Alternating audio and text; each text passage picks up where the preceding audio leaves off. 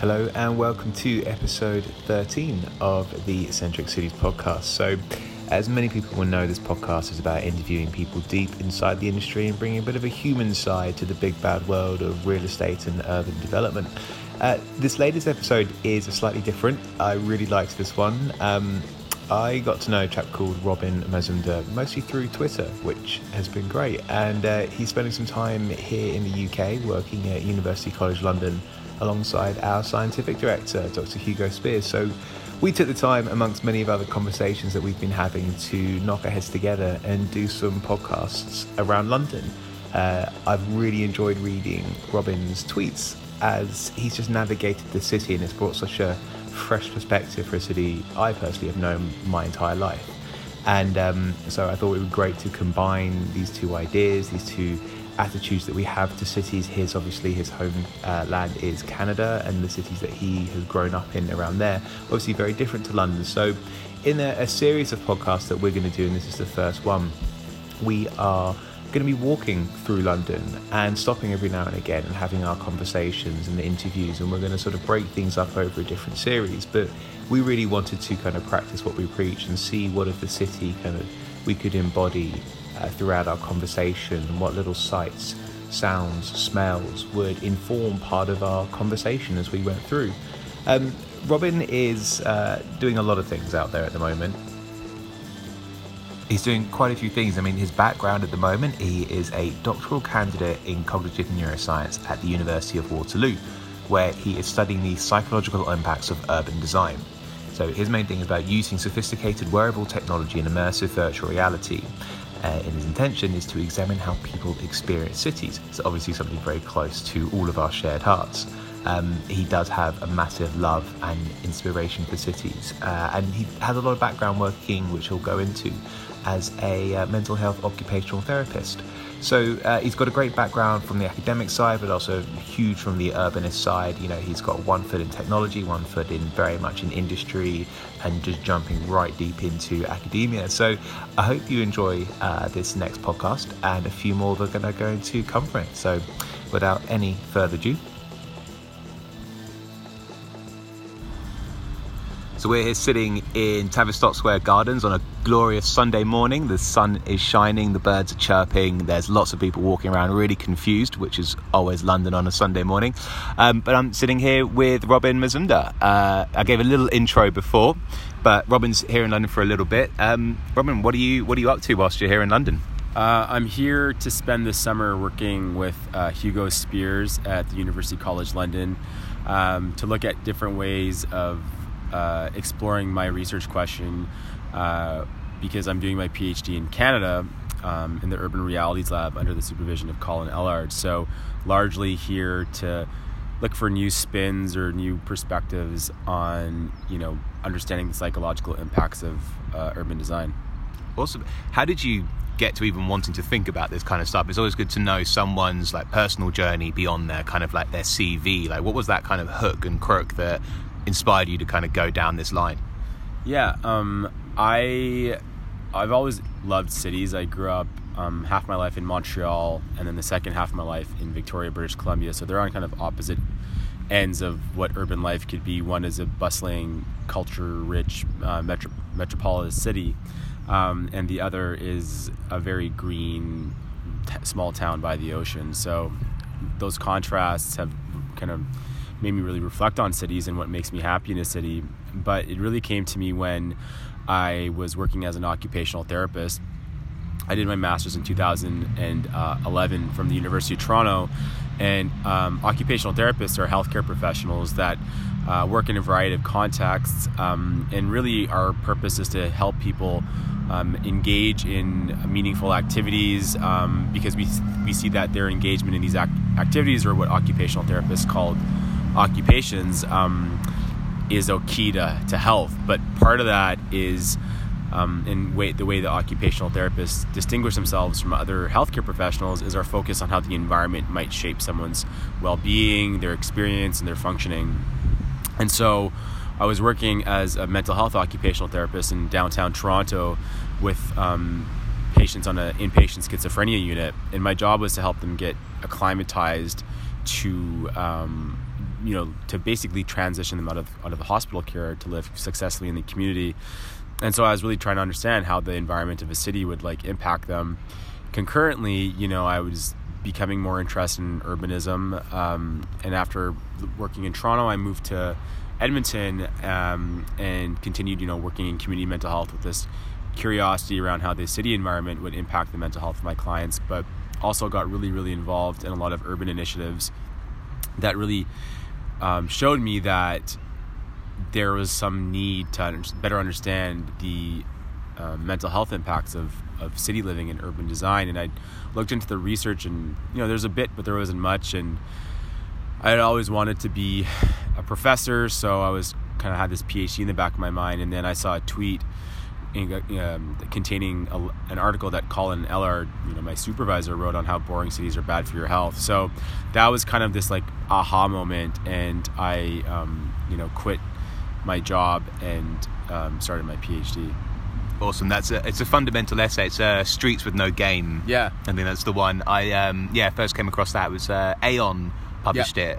Really great. I think I've pumped it out through social media a number of times. It clearly articulates the idea of that kind of oppressive environment, the way we have these boring facades, and they were measuring things like blood pressure to determine whether someone was almost feeling relaxed or on a very basic level just kind of well as they were navigating, and how that changed their moods and their sort of decision making. And I think it touched on quite like obvious things that we know, but I think one of the great things that Colin was really demonstrating, and what the synchronicity between what Hugo's doing here in at UCL, and obviously Hugo's a reader in neuroscience with a specialism in spatial cognition, that whole idea of how do people understand their environment, how do they navigate it, how do they understand their mobility, that whole point of where am I, what am I doing, how do I move. There's a real connection in that science, and it's quite obvious, but in a same way we're still trying to drill down to understand where these kind of baselines are,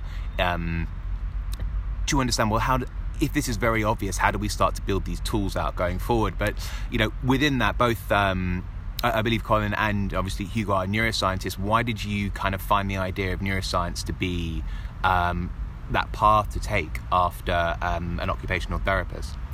Yeah, what's interesting is so occupational therapists in the master's education, we take classes in neuroanatomy, and I had a bit of a challenge with rote memorization of the numerous parts of the brain, and but at the same time I was really fascinated by those correlates. Like, I feel like neuroscience offers, it helps us kind of really focus in on what's happening, and I mean, and when you understand I guess the other thing I'll say is 3 years into a PhD in neuroscience, and I realized even the most well-renowned neuroscientists don't really know much about what's actually still happening in the brain. Yeah. So I think we're kind of, it's like that story about the blind men and the elephant trying to figure out what they're touching, and trying to understand if it's an elephant or a tiger or whatever, right? And so the brain is still definitely a giant mystery, but I think to me, it's one of the most exciting areas of research right now, because there's so many. It's developing at such a fast pace, and you're looking at things like, AI and neural nets, and so I felt that neuroscience was just the best toolkit. I think that's probably to concisely answer your question. I think neuroscience offers a really interesting, evolving toolkit that will be essential to everything in our lives, from urban planning to understanding how people use technology. Awesome. Nice answer there. Yeah. Within that kind of toolkit, one of the things that you're really looking at, correct me if I'm wrong, is actually kind of what type of sort of neurotechnologies, or how do we look at technology complementing understandings from neuroscience in the built environment. I think one of the things that I've always learned from Hugo is that, look, we can do self-reported analysis, which is really important to do. People can say, and I was happy here, but it's always a passive action. It's never in that real time. It's never that. But also, kind of neuro gives us that ability to find or articulate what people maybe not be able to express. So kind of like, what's your, what have you been doing over at the University of Waterloo with Colin. Kind of what's your plan at the moment with how to take stuff out of the lab and into the wild? Yeah, that's a good point about the self-report. Psychologists kind of historically use these subjective self-reports, typically, with trying to understand someone's affect, so their mood or their emotional state. And I've been experimenting with different ways of getting at that. We initially used an implicit measure, so basically trying to access someone's unconscious state, but that measure wasn't particularly effective. Now we're using more explicit questionnaires like the PANAS, the positive affect, negative affect schedule. But regardless of the subjective stuff, to me what's most interesting is our physiological responses. So in our lab, we use electrodermal activity as one of the main indicators for emotional arousal. So that's basically someone's state of like emotion. When you sweat, obviously we sweat for thermoregulation to maintain our body temperature, but we also sweat when we're aroused or stressed. And so that's a really interesting measure, although messy and I've lost a lot of hair, trying the analysis of the data, but it's, then that's the piece, is that these things are evolving and we're getting better at measuring, but it's still kind of a pain in the ass to look at this data. So we use that. We use, like you mentioned, blood pressure, heart rate variability, ultimately trying to combine that again with that subjective measure, because these only provide the indicators of arousal, but not necessarily the valence of the emotion. So someone can be positively aroused or negatively aroused. And so it's this kind of game of storytelling, piecemealing these things together, because there isn't a kind of cohesive one tool that will do all of that. And so we're, I feel like we're building a prototype, and at some point perhaps we can combine all of it. But for now, we're kind of taking little pieces of different technologies to try and tell a story, which at times is confusing to me and doesn't turn out the way I expect it to. But I mean, that's science, and so yeah. So that's in terms of measuring someone's emotional state, it's like this learning experience and trying to figure out how to do that effectively. Yeah. Awesome. So, as I may have explained in the intro, the way we're going to handle this podcast, and perhaps a series of podcasts, is we're going to, we're sitting here in Tavistock Square Gardens. We're going to be moving around London, different parts of London, and kind of rejoining the conversation. And we kind of want to embody a lot of the city into our conversation, into our narrative. So, to kind of feed off that next section, you're just going to give me a quick intro to what you're looking at under the theme of oppression in cities. Yeah, so I guess one of the key, the basis or the foundation of my thesis is looking at this concept called oppressiveness that came out of this research that was done by a landscape architect at Harvard in 2012. And his work was actually based on a bit of a history of Japanese research into this sensation that they called apakukan, which literally translates into pressure. And they suggested that when people experience apakukan when they're in a crowded room with a lot of people, when they're in a room with low ceilings, or when they're in a city surrounded by really, really tall buildings.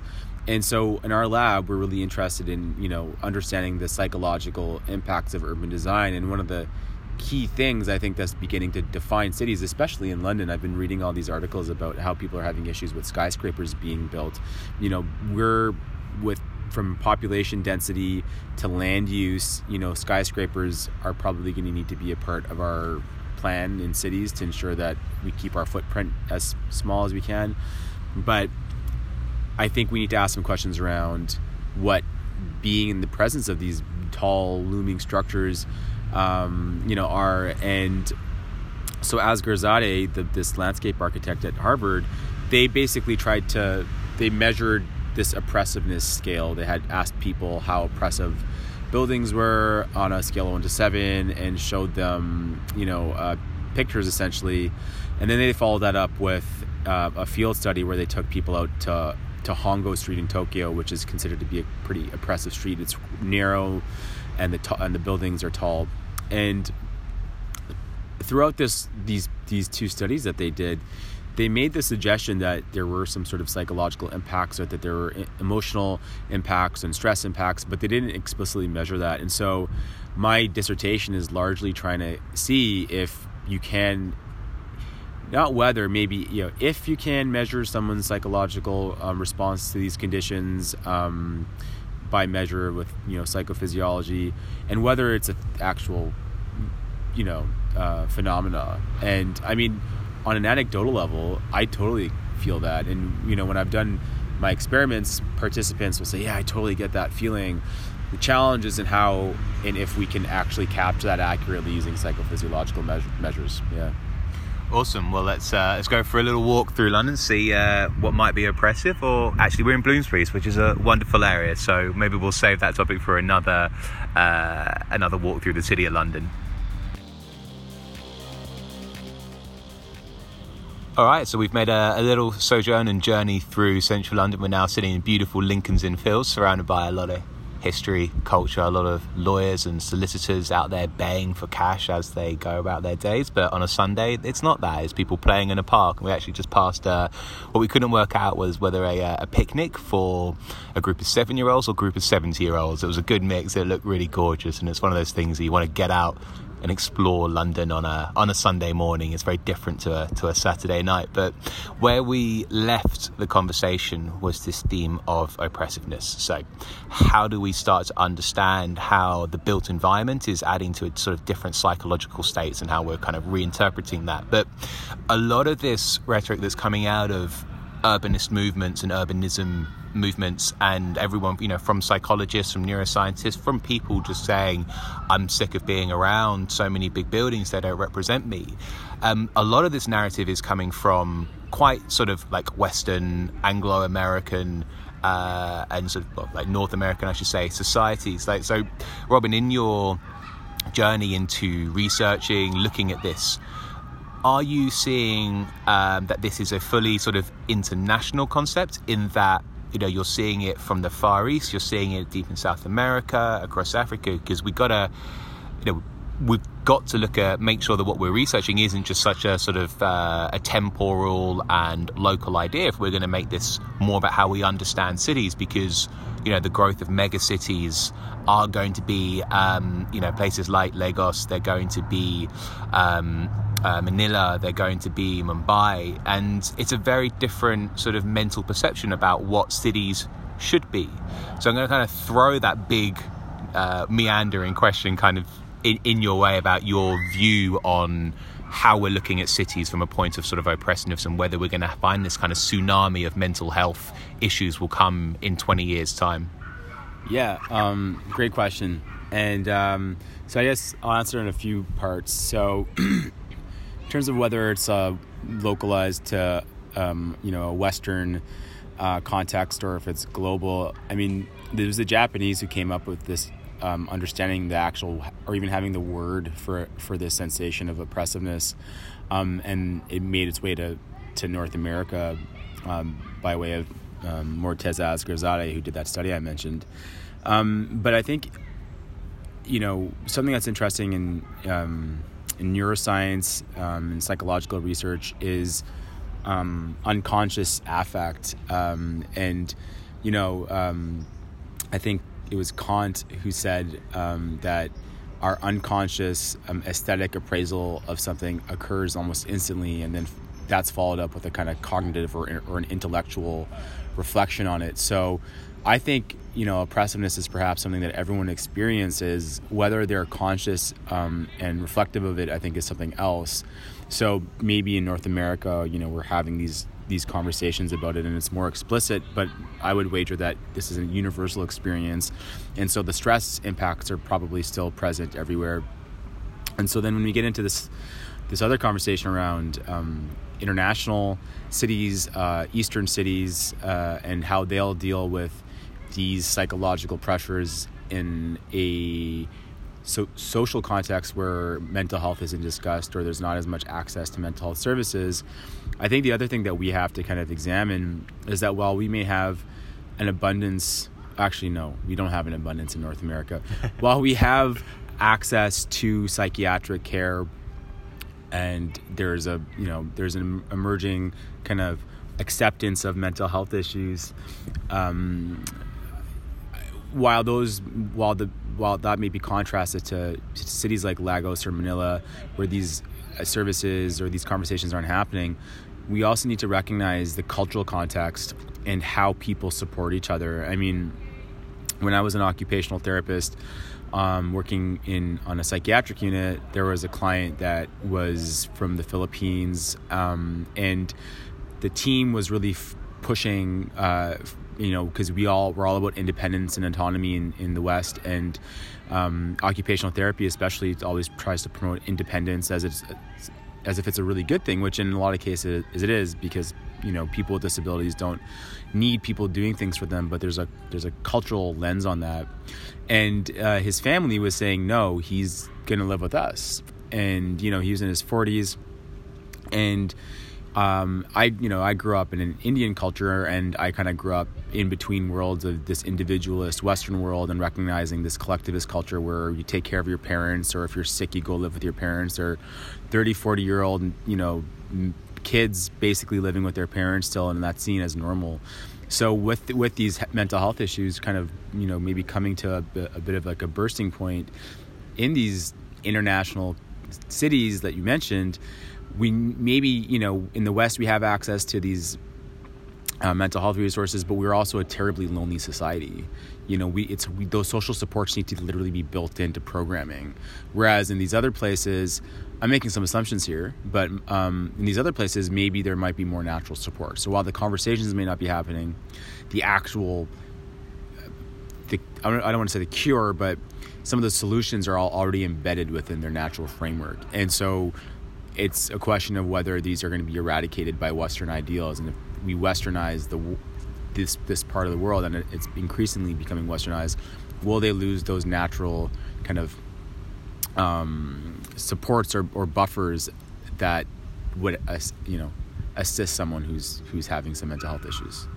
I think what's really interesting that you're kind of hitting on there is that idea of loneliness. So something that's eulogized and talked about so much in a lot of press and media, this idea of of feeling isolated, and it really wraps around our identity. But the idea is also being probably embedded in how we're encouraged to live alone. And I think this really supports like the real estate industry. Obviously, you kind of break up those family units, you're increasing your opportunity of how many people can almost move into real estate. We want to encourage one bedroom living, but that's almost the beginning of how to isolate that family structure, which you're kind of talking about here. So one of the things that is becoming more and more popular, making a resurgence, is the kind of cooperative living structures, not necessarily that the kind of the co-living that we're seeing in a lot of in a very sort of trend social, people like WeWork doing their We Live. Here in the UK, we've got a company called The Collective, and it's really going, whilst I think it's fine, it will work for a lot of people, it's kind of like advanced student housing for those who've got jobs. And when actually, okay, so we can't make people live together, but we can look better at perhaps intergenerational living. Mm-hmm. And I don't know whether we've been looking at kind of these facets, whether these are sorts of things we need to adopt into more of our Western cities as such, or living ecosystems, rather than kind of having to look at, well, will other cities in developing nations or developing mega cities kind of have to adopt our principles? Well, are you coming across anything interesting in the kind of that cooperative, co-living, intergenerational side of things? Well, I mean, I've just got my own kind of, I guess, reflections on it. It's interesting, even when we're talking about the West, the difference of living styles. I live in a mid-sized city in Canada, Kitchener-Waterloo. It's called Kitchener-Waterloo because it's basically a smush of two cities, which would probably just be one, but they're maintaining their borders. But anyways, about 500,000 people. And I have, like you said, we prioritize, or we kind of glorify independent living. And if you have roommates, in Canada at least, it's seen as a bit of like a, there's a distaste for it, let's say. And so I have a pretty spacious one-bedroom apartment, and I live alone, and I largely work alone as a PhD student. And so I didn't realize how lonely I was in Canada until I came to London, because as you know, it's very expensive to live here, and I'm living in somewhat of like a WeWork PhD. There's a big flutter of pigeons that flew over us, and I was hoping to God that they wouldn't leave some trace on our clothing. Like Stanley Kubrick style film. Yeah, the birds. So in London, I'm living in a PhD like grad student dorm, and my room is very small. The bathrooms are tiny. We have to share the bathrooms and the shower, and we have a kitchen on each floor of the flat that we share with 10 other people. And I got here and I thought, oh my God, how am I going to be able to adjust to this?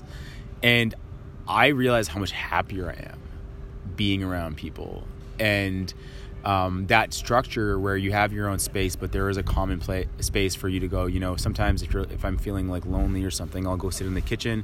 One of my roommates or flatmates will pop in and make themselves some food. We'll have a good chat. Sometimes we'll end up going out for beers after or whatever, or going for a walk. And those opportunities for connection, I think, are key. Like, that's probably one of the biggest things that's come out to me since, beyond living in an amazing city like London and enjoying what the city offers, is I might have got it wrong in Canada. I'm like thinking about maybe I'll go back and look for some roommates, because I've just seen the very tangible impacts it's had on my own kind of mental well-being. It's too easy, and especially in Canada in the winter, to shut yourself in to your 1-bedroom apartment, order takeout or whatever, and watch Netflix by yourself for a week. That wouldn't happen here. If I did that, if I'd even pulled that here, I'm sure my roommates would come knock on my door and say, "Hey, are you okay? We haven't seen you around." So I think we need to figure out a way to facilitate and encourage co-living, not even because of the land use issues, but because I think it's just necessary to our mental health. One of my best friends growing up is Punjabi, and they brought their collectivist culture with them from India to Canada, and at any given point there's like 15 people in their house. They build these giant mansions, but it's because grandmothers and grandfathers from both sides of the family come. There's like 3 or 4 generations living together, and the house is always alive. You never feel alone. Sometimes you want to kind of poke your eyes out because you want some quiet time, and so Simmer would come to my house when he needed to be away from the kids or the grandparents. But I just think that it adds it contributes to a robust sense of well-being, and we need to figure out ways to encourage that and make that almost seem more appealing than having this unnecessarily big 1-bedroom apartment that you're living in on your own. Yeah, it's a really fine balance to look at, because I think, as you just described, your friend almost sought a bit of escape. So you've got to have those places in which people can escape. And it is a real balance of urban planning as such. I think this is where a lot of this comes down to, because, real estate is essentially, well, someone will say it works both ways, but the real estate industry is dictated by the planning opportunities within those, municipalities, boroughs, cities, councils, whatever you kind of want to call them. And so there is a directive of, we need X many properties to be built to cater for these people, or we need this amount of retail to cater. And we're probably seeing actually the way we look at land usage from a space, like from a zoning classification or like a planning use class, to really flatten out, to kind of reinterpret, going, okay, well, let's look at the idea of cooperative living, but if we're going to have that, what are the kind of antidote spaces that people are going to need? So if we're going to densify people, let's make sure we also free people as well. And I think that's one of those challenges. That's certainly what we're kind of interested at Centric, is really looking at that balance on, if people are trying to achieve certain tasks, how do these things work in an equilibrium? How do we look at that natural order to allow that kind of agency to go, right, I've had this, but I always know I can go get that, rather than being hemmed in and going, well, look, I live alone. Where do I go to find people? Is the only place I find people when I have to consume. It's a difficult balance to look at. I think so. Where my question comes off this point is, from what you're seeing, and you speak regularly, you interact with people across industry and academia. my next kind of question is, if we're looking at oppressiveness, if we're looking at this idea of well-being through living, and I mean living not mean as in just like going to somewhere to sleep at night, the idea of just sort of life, do you think what needs to change most is, is it the streets that we need to change? We need to relook at what public space is, or do I actually think it's actually much more the kind of the real estate industry that we need to look at repositioning itself beyond the kind of rent per square foot or square meter market, to be looking a little bit more dynamic in how they're catering and how they're thinking, what they're providing as a kind of like a almost like a real, a built environment producer, like a film producer kind of thing. So do you think it's the streets? Do you think it's the laws, or it's actually we need to look much more at actually encouraging change within the real estate industries itself? Yeah, I mean,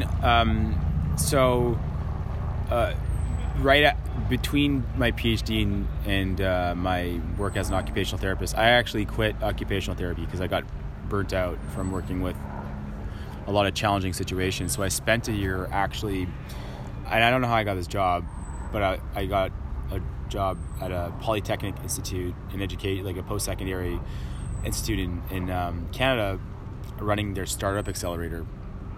And as part of the training that I got to run this accelerator was I did a course with the Stanford D School, their design thinking school, and I loved that. That's actually played a pretty pivotal role in me wanting going to neuroscience, because one of the key elements of the design thinking process was that empathy step, like the user experience, like getting into every step, figuring out how to optimize it or enhance the experience so that you're creating products or designs or spaces that really facilitate the things that you're looking for, that also meet the needs of the person, that's purchasing or, using your product or whatnot.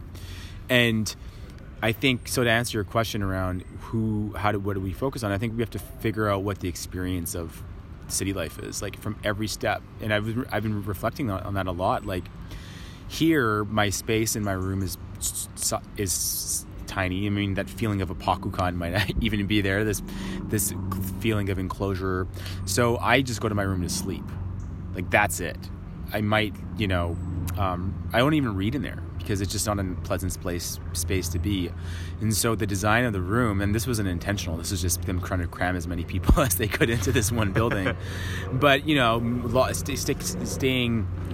staying isolated in my room is just not a possibility because it's just so aesthetically unpleasing and just on it's dark and there's a little desk for me to do some work if I need to be away from people, but that's where it ends, is work and sleep basically. But then the outside of that, there's a really well lit kitchen with some great seating. It's open concept, so there's an inviting nature to it, so you want to spend time in the kitchen. In the building itself, there's a sunken courtyard which has little places like nooks to sit quietly if you don't want to be around people. There's a huge, every morning they serve breakfast. That's part of this grad student housing complex deal. So that's where you meet people in the morning. If you don't have plans that night, you make sure you get to breakfast, because that's where you say, hey, what are you doing tonight? And then you have plans to hang out. And then you get outside of the building, and in Bloomsbury the streets are very narrow, and it creates this sense of enclosure, but like good enclosure where you feel comfortable. And then if you want to be in some green space, there's 6 parks within a 5-minute walking radius, and that's something that's really struck me. In Canada, we have this terrible obsession with backyard space. You've got basically these large, I've seen backyards in London, actually my aunt's house last night. It's a backyard, but it's tiny. There's enough to maybe have some garden space to grow something, but you're not going to hang out there.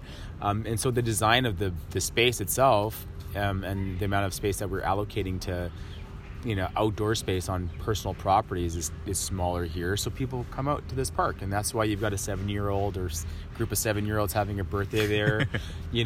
People are playing soccer over there.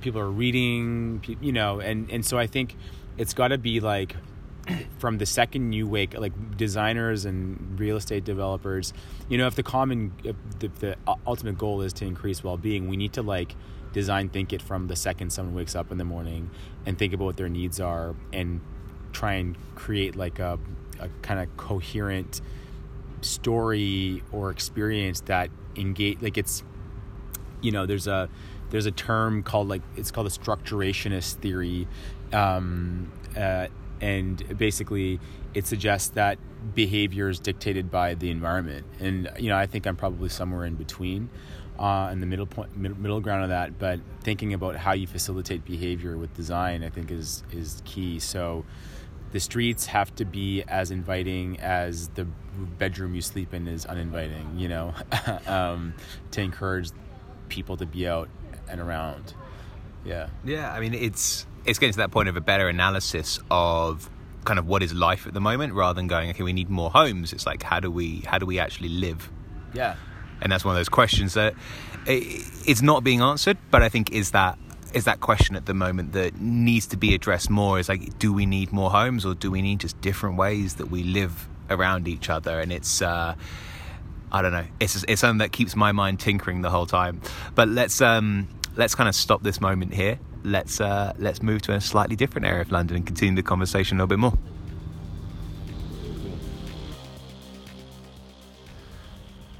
All right, so we're now in Middle Temple, so we're not sitting in a park, but we're sitting in a place that's equally as tranquil. I mean, I don't know how far back this goes in history, but I give it a good 400 or 500 years that it's been around. It's one of the beautiful things about walking around London. You go from complete contemporary environments to something just out of nowhere, out of nothing. You're walking past paving stones on the ground that you can see insignias from the 1600s.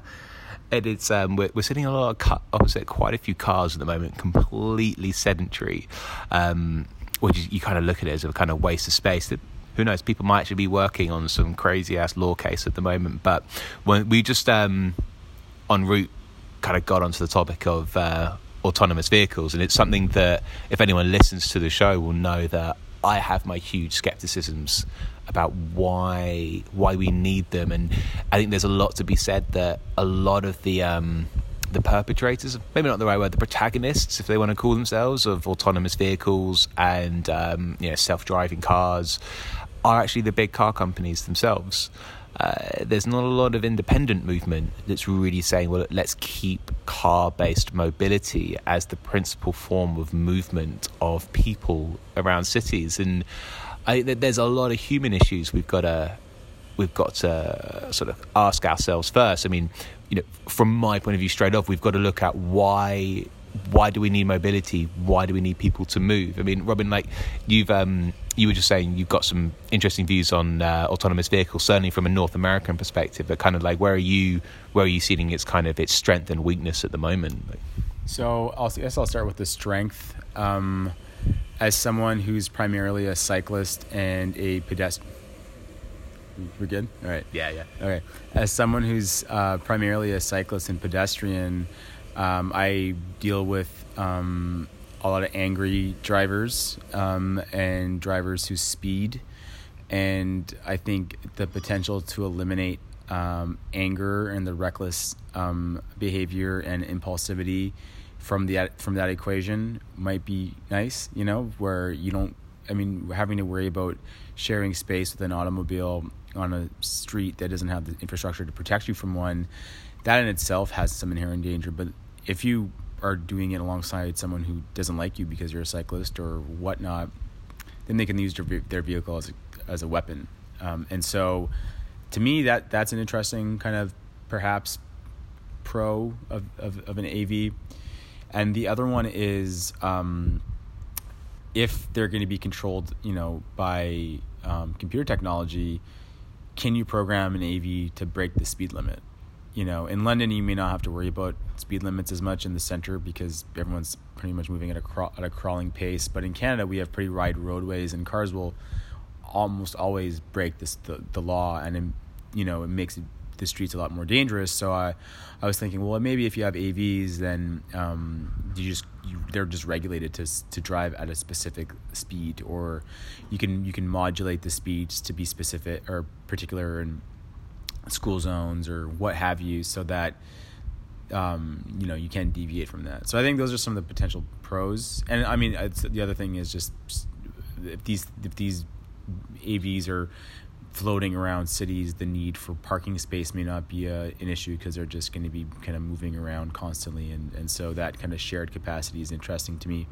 But on the flip side, I don't think a lot of people are looking at these as they're kind of shared cars. They're looking at them as personal vehicles that'll just chauffeur them around. And with everything that we know about cars, even if they are electric, cars take up a lot of space. They're not particularly efficient. We're just going to have more congestion on our roads. And there's pretty low-tech technology, like bikes, that can get people around, or electric scooters.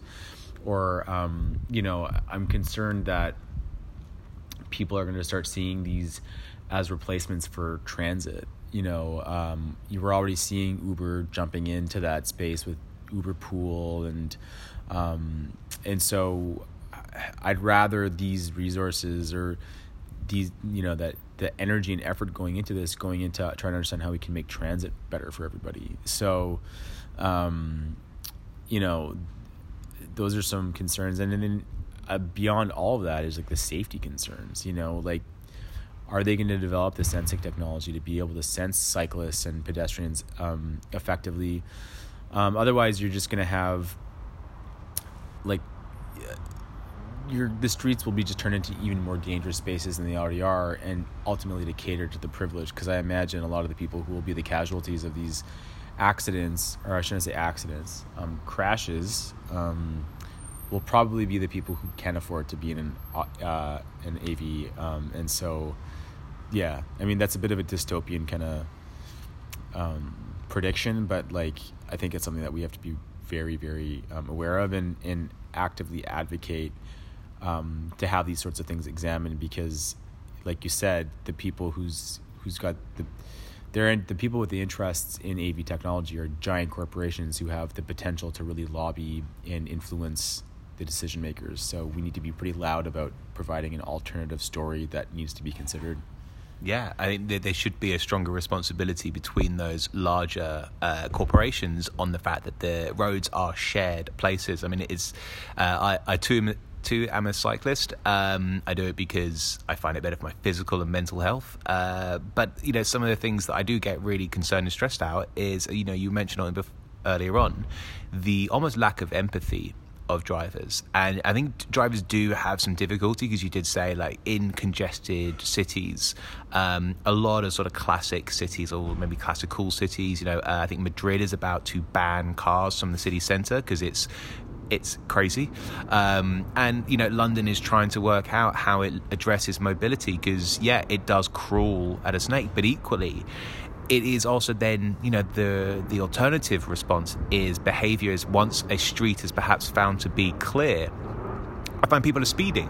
And so we've got to look at the unintended consequence, the what if that happens, what is the happen. So, what is the equilibrium of autonomous vehicles being introduced, that if we enable individual mobility at a drop of a hat, what does that mean for our chance interactions, our shared experiences about being on a bus, or our shared experiences on being on a train? It's one of those sort of human questions that we've got to look at, over a course of a generation. What does it mean to not have human to human connection? What does that mean on a sort of an empathy scale, which is something that, it kind of gets to the point. I saw someone making a mockery of an Uber tweet with if we can aggregate routes based off demand, and we have vehicles large enough, we can build these really effective routes to help guide people through cities. And someone just went, stop designing buses. It's just an interesting analogy to kind of go, are you even doing the right thing? This is a great tool.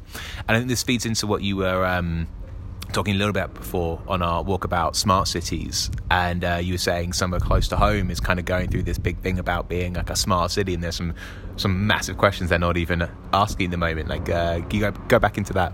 Yeah, so I, as someone who uses neuroscience to understand the psychological impacts of urban design, I am completely all for data-driven decision making because I want to contribute some of that data. And I think smart cities are extremely important when, like I said, data-driven decision-making. Some decisions are made, and oftentimes they come from a place of, personal opinion. And so I think, so I'm all on board with smart cities and the capacity that it has to make our cities better places. But at the same time, I'm, where I'm living in Canada, in the Waterloo region,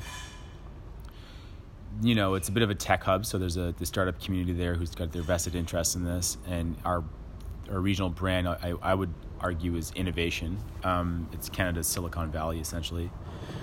And so there's this big push for smart cities. We just became one of the finalists for the Canadian government Smart Cities Challenge. And so there's a lot of, discussion about it. And I'm sitting here and I'm like, that's great that you guys are, going gung-ho on the Smart Cities initiative. But, should we wait for this? Are we good? Nah, it's London. We're going to get used to these sounds. We're recording out in the wild, so... Helicopter. Go ahead, be a smart city, but, get the basics down. It's insane to me that we're having these, everyone's getting so excited about this smart city stuff, but, the urban design of the city I live in is, to be perfectly frank, is stupid.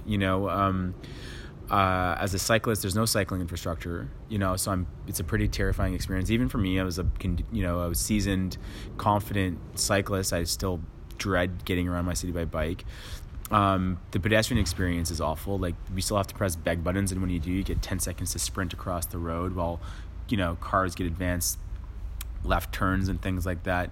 And then, I'll roll up to a intersection on my bike, and I have to dismount my bike to go press the button to cross safely because it's on it's basically, prioritizing the movement of cars. And so I'm standing there thinking, you guys have your priorities all mixed up. There's some really key elements and some basic features of a city that I think should be addressed before we go 100, kilometers an hour into this smart cities conversation. So it's a point of frustration for me because I can see the benefits of the smart city movement, but it's think about what smart urban design is and just get it done, and so we can move on and just stop talking about it and have these bigger conversations around technology. Yeah, I mean they are fun conversations to have, and I think they're very sort of politically savvy conversations to have about a smart city, because obviously it is integrating corporations into perhaps civic needs, and we do need to sort out electricity infrastructure. We do need to sort out water infrastructure, and things like 5G will be transformative into how we look at our cities from certainly a data, but the capability perspective is it's integral, but. In missing those obvious things at the beginning, you kind of think hang on, politics, what's happening here? Why have you missed some of these really obvious things? And we were just kind of talking before about, some of what's really obvious in our cities and what we want and what makes a good city has been, preached from the pulpit since the 60s, since the, an urbanist of Jane Jacobs, her definitions are, they're still valuable today. And we then step back a second and go, okay, well, it's been maybe 50 years, since her writings, since her speeches, etc. came out, and yet we're still kind of in the same place. And I just wonder whether the urbanist industry, and I'm just choosing a word there, it's just and again, not everywhere that needs to be made good as a city, it's just that it's a term that came about through people trying to really challenge their identity with a city, that are there just too many? It feels like a really broken, disjointed movement, and I don't know whether it needs to be rethought, because if politics isn't really understanding these basic fundamentals of cycle infrastructure, and how are they going to, what is the industry or the urbanist industry kind of doing wrong? I'm going to throw that question back to you, because I think you've got some opinions on it. Yeah, I think when we talk about the urbanist movement, we need to tease apart the political element of that. Like you said, a lot of these things that we're advocating for are almost common sense, and they were discussed by Jane Jacobs, 50 years ago, and we're still stuck where we are. And I think, at least in Canada, what I see is a lot of great things can happen in cities, but a lot of that rests on the political will of the people that we elect into office, oftentimes at the municipal level. And what's problematic about it is city staff work largely under the direction or the recommendations from city council. They're the ones who make the approvals on budgets. They are the ones that will give the cycling department, millions of dollars to build bike lanes, or they won't. And to me, we're talking about progress, like urban progress, change. And sometimes change is hard. So in Canadian cities, there's this huge divide between motorists and the rest of, cyclists, pedestrians. Motorists comprise the majority of the vote, and politicians are aware of that. And so if a politician is like, yeah, we're going to go full steam ahead, we're going to build cycling infrastructure in the whole city, they're essentially risking their job, And so from my perspective, we know what good urbanism is, and we could do it.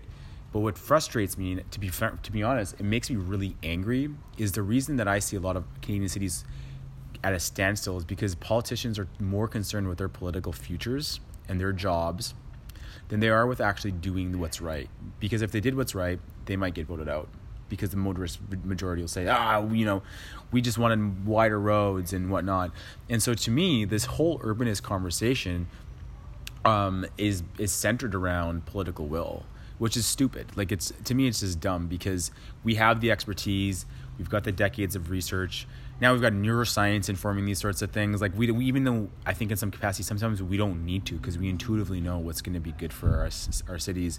We're addicted to the car. We're addicted to our backyards and this abundance of space. And it's just completely irresponsible.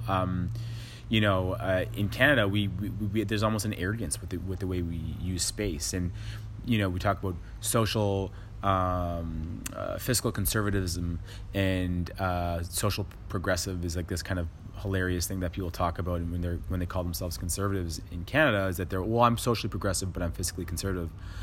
Why don't you try spatial conservatism? If we spent our money the way that, or if you spent space the way that we try to say that we spend money, our cities would look much different. But there's this hypocrisy there, and we build these giant roads, we build these giant backyards. We have no regard for the pedestrian or the cyclist experience. We're basically creating highways for people to speed home to their, backyards after working in the quote-unquote city. And we've just got it backwards, because we think we have this abundance of space. Come to London, I went to Moscow last year for a cycling conference. And the people there were telling me, yeah, sometimes we are told to leave the city because we can't breathe the air, because we didn't build for. Moscow's subway system is amazing, but there's still a huge issue with street congestion with cars, and the majority of the pollution there is coming from exhaust, and they have to leave their city. The future exists in the world, and in Canada we just need to take a trip and see what it's like. And so. Yeah, I think that we know what to do. We know what Jane Jacobs said decades ago is still relevant. Unfortunately, is still seen as this ideal that we're aspiring towards. And the biggest barrier to getting there is the fact that the future of our cities lies in the hands of people who need to make a decision as to whether they want to keep their best interests and their political futures as their priority, or the needs of their constituents, and whether they're willing to risk their job, and that's a really tough position to put someone in. And so I'm wondering if we should just hire experts, which we do in cities. We hire people with urban planning degrees, and then some amazing things in school, and then we ask for their opinions, and we just don't take it. And so maybe we should just give them a bit more control so that the responsibility can be offloaded from the politicians, and we can just allow good urban design and urban planning to occur at the, at the hands of the people who are actually trained to make those decisions. Because a lot of these politicians aren't even urban planners either. They're usually businessmen. I'll say men. Usually in Canada, men are dominating it, unfortunately. And so you get a bunch of privileged people who actually don't have an education most of the time or expertise in the things that they're having ginormous control over. And rent. Cool. Good answer. So, I mean, that leads me to a question that has kind of been bubbling under the surface that we've been debating a little bit at Centric. Are cities inherently racist? Oh, man. Yeah, I think they're racist. They're misogynist. They're homophobic. They're certainly ableist. I think, when we design cities, or when I say we, I mean I shouldn't say we as a person of color, but cities were the decisions and the designs are informed by the needs of a particular demographic, typically middle-aged white men, straight white men who are able-bodied, and so. They design cities for their needs, and even when it comes to zoning policies, they're racist. In the States, I think, what do they call it, the red line or something. There were places where African Americans couldn't get the mortgages to buy houses, and so, they were naturally segregated and ghettoized, and all of the amenities, are concentrated. Now, what's happening in Chicago? I think there's this guy. I can't remember his name, but I follow him on Twitter, and he's advocating for better cycling infrastructure in black communities, because what's happening is like the hipster yuppie white guys are getting the cycling infrastructure in their neighborhoods, when actually people, because of a number of reasons, poverty included, who need cycling infrastructure because that's their only way of getting around, don't actually have it because they're in these neighborhoods that aren't seen as posh, or and so yeah, I think cities are inherently racist. They're inherently, and that, I think that gets back to the bigger question around like politics. We have to look at the power dynamics involved in the decision making around our cities, and how that informs planning policies. In Waterloo, where I'm living, there was a Muslim community that wanted to build a mosque, like a religious center, and they had like people protesting at City Hall, citing like noise issues. Meanwhile, there's an evangelical church down the street which no one had an issue with, and this is like zoning. This is really basic, and no one attends City Hall meetings, but this one's packed. People were furious. They're handing out flyers saying, "Vote against, call your counselor. We don't want this in our community." This is 2018 in Canada, like in what's purportedly a liberal part of Canada, and we've got this nonsense. So yeah, prejudice hides behind like protective laws. This false narrative of protectionism is actually, and tradition is prejudice. Yes, yeah, and there's all sorts of ways it manifests, even from jaywalking tickets, or in Edmonton, in a city I lived in for a while, they were wanting to ticket people who smoked in public spaces. Well, let's look at that a bit further. Typically, the people who were smoking in public spaces were some of the homeless population, who also happened to be Indigenous because of the history of, intergenerational trauma, residential schools, and now you've got people who congregate in public spaces because they don't have anywhere else to do it, and they're smoking cigarettes because they've got some addictions that are the products of generations of violence that they've experienced. At City Hall, they're talking about, let's start ticketing the poor. And what's going to happen? They're not going to pay the tickets. They'll end up in jail. It's crazy, right? All these seemingly innocuous things actually are deeply, deeply informed by, I think, racism and just power and the desire to oppress. Yeah.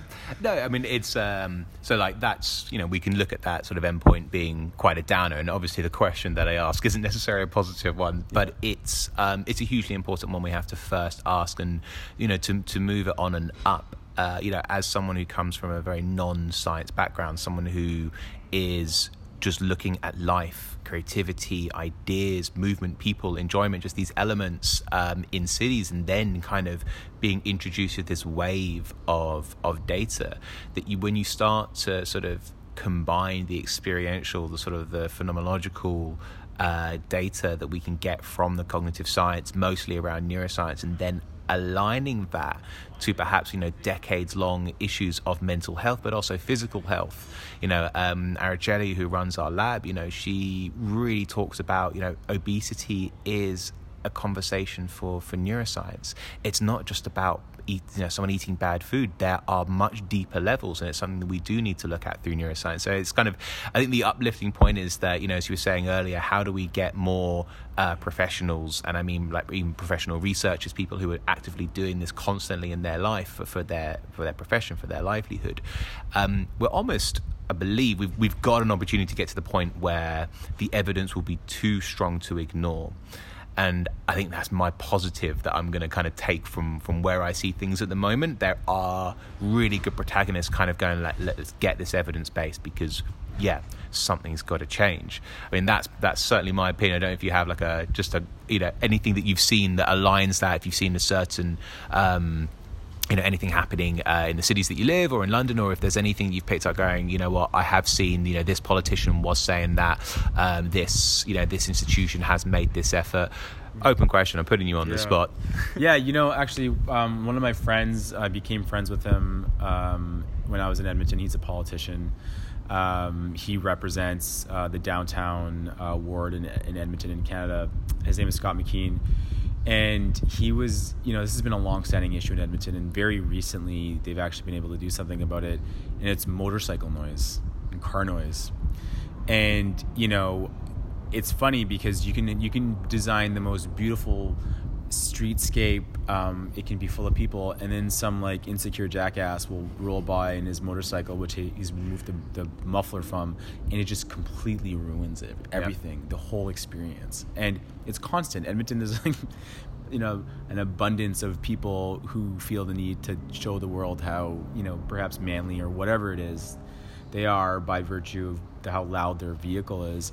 And so now they're doing something about that. They're developing a protocol with the police as to how do we deal with people who are contributing to noise pollution, which I think is, from an urbanist perspective, is a huge contributor to the stress that we experience.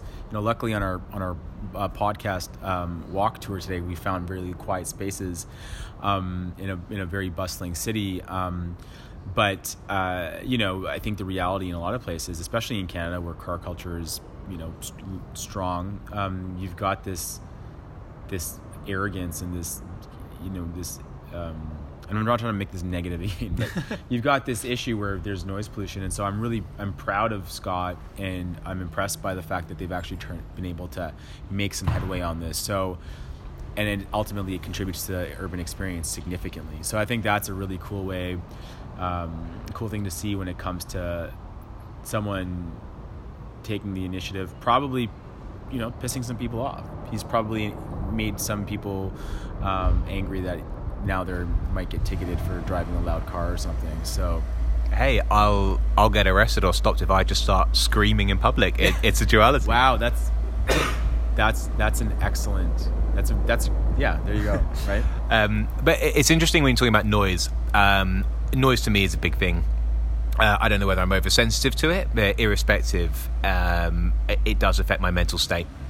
And this now, so if we're trying to find a mechanism to listen to noise in cities, I mean, it's the obvious line of how do we listen in cities. I think this is the interesting opportunity that technology is now giving us, is that if we can track pollution data, which is becoming really strong and good quality, how do we listen to the city? How do we listen to activity, and listen both from a sort of an auditory perspective, but also listen from a kind of an existential basis of what are we trying to observe? I think we've got to stop going top down and really go bottom up in understanding why people are perhaps walking down an area, and then just aligning that to going, is it because the roads are just too hectic that they're avoiding do they want to go down?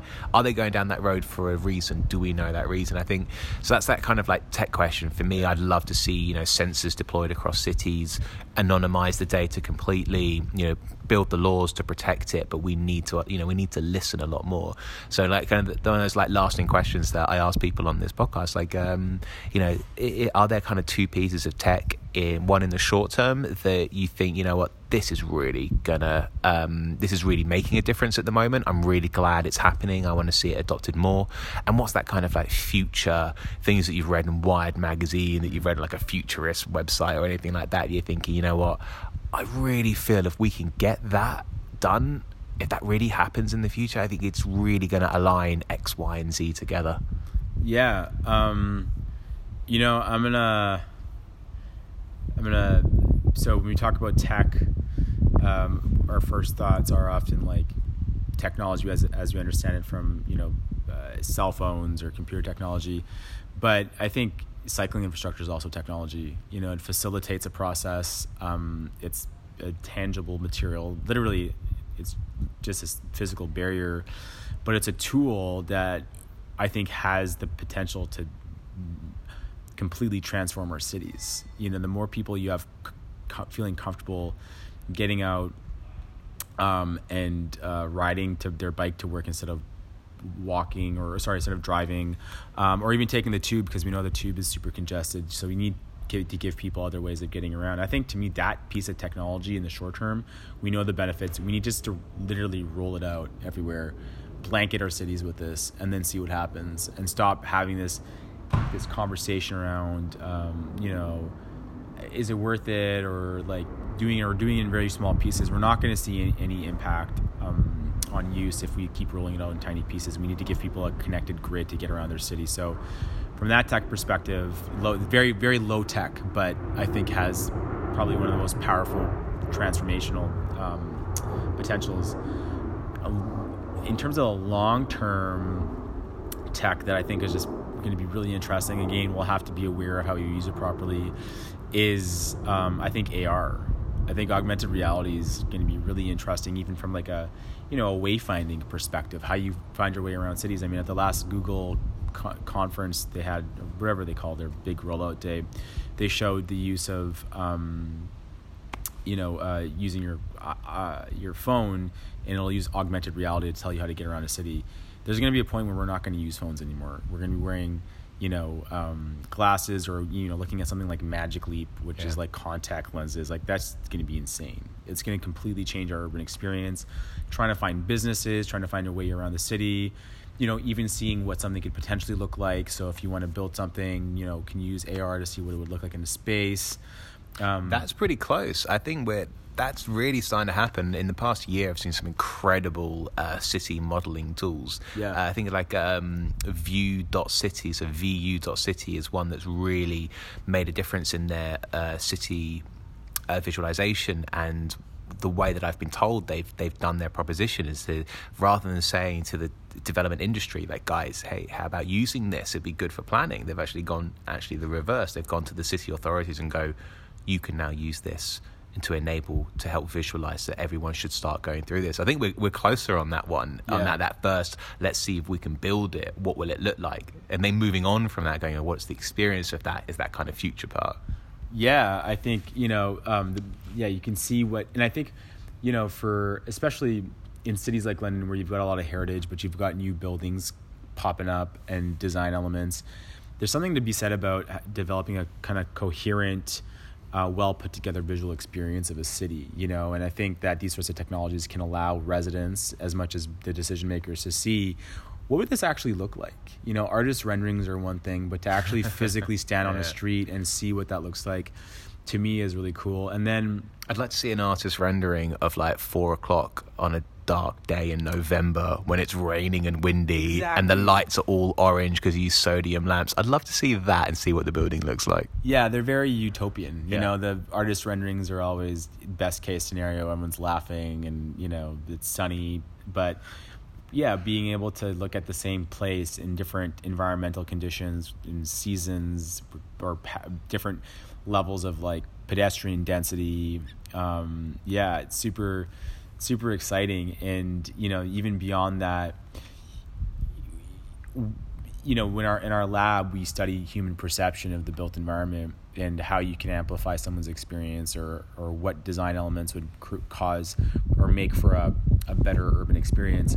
What if you just built bland buildings that were blank facades that you could choose what you want to see? Could you imagine that? Like, what kind of architectural styles you'd want to look, you know, like, could you add a layer to the city that you're experiencing to amplify that? Or what would you need to amplify your experience in a city? And could you pick and choose the things that you cut, the colors or the design elements? I mean, at that point, we're going to be in the Matrix, but, you know. Well, we were in it in SimCity a little bit, so it's bringing that into reality a little bit more. Exactly, yeah. Cool. Robin, thanks very much for coming on the podcast. I think we'll do a couple more of these walking around London whilst you're here this summer. Yeah, that sounds great. Thanks, Josh.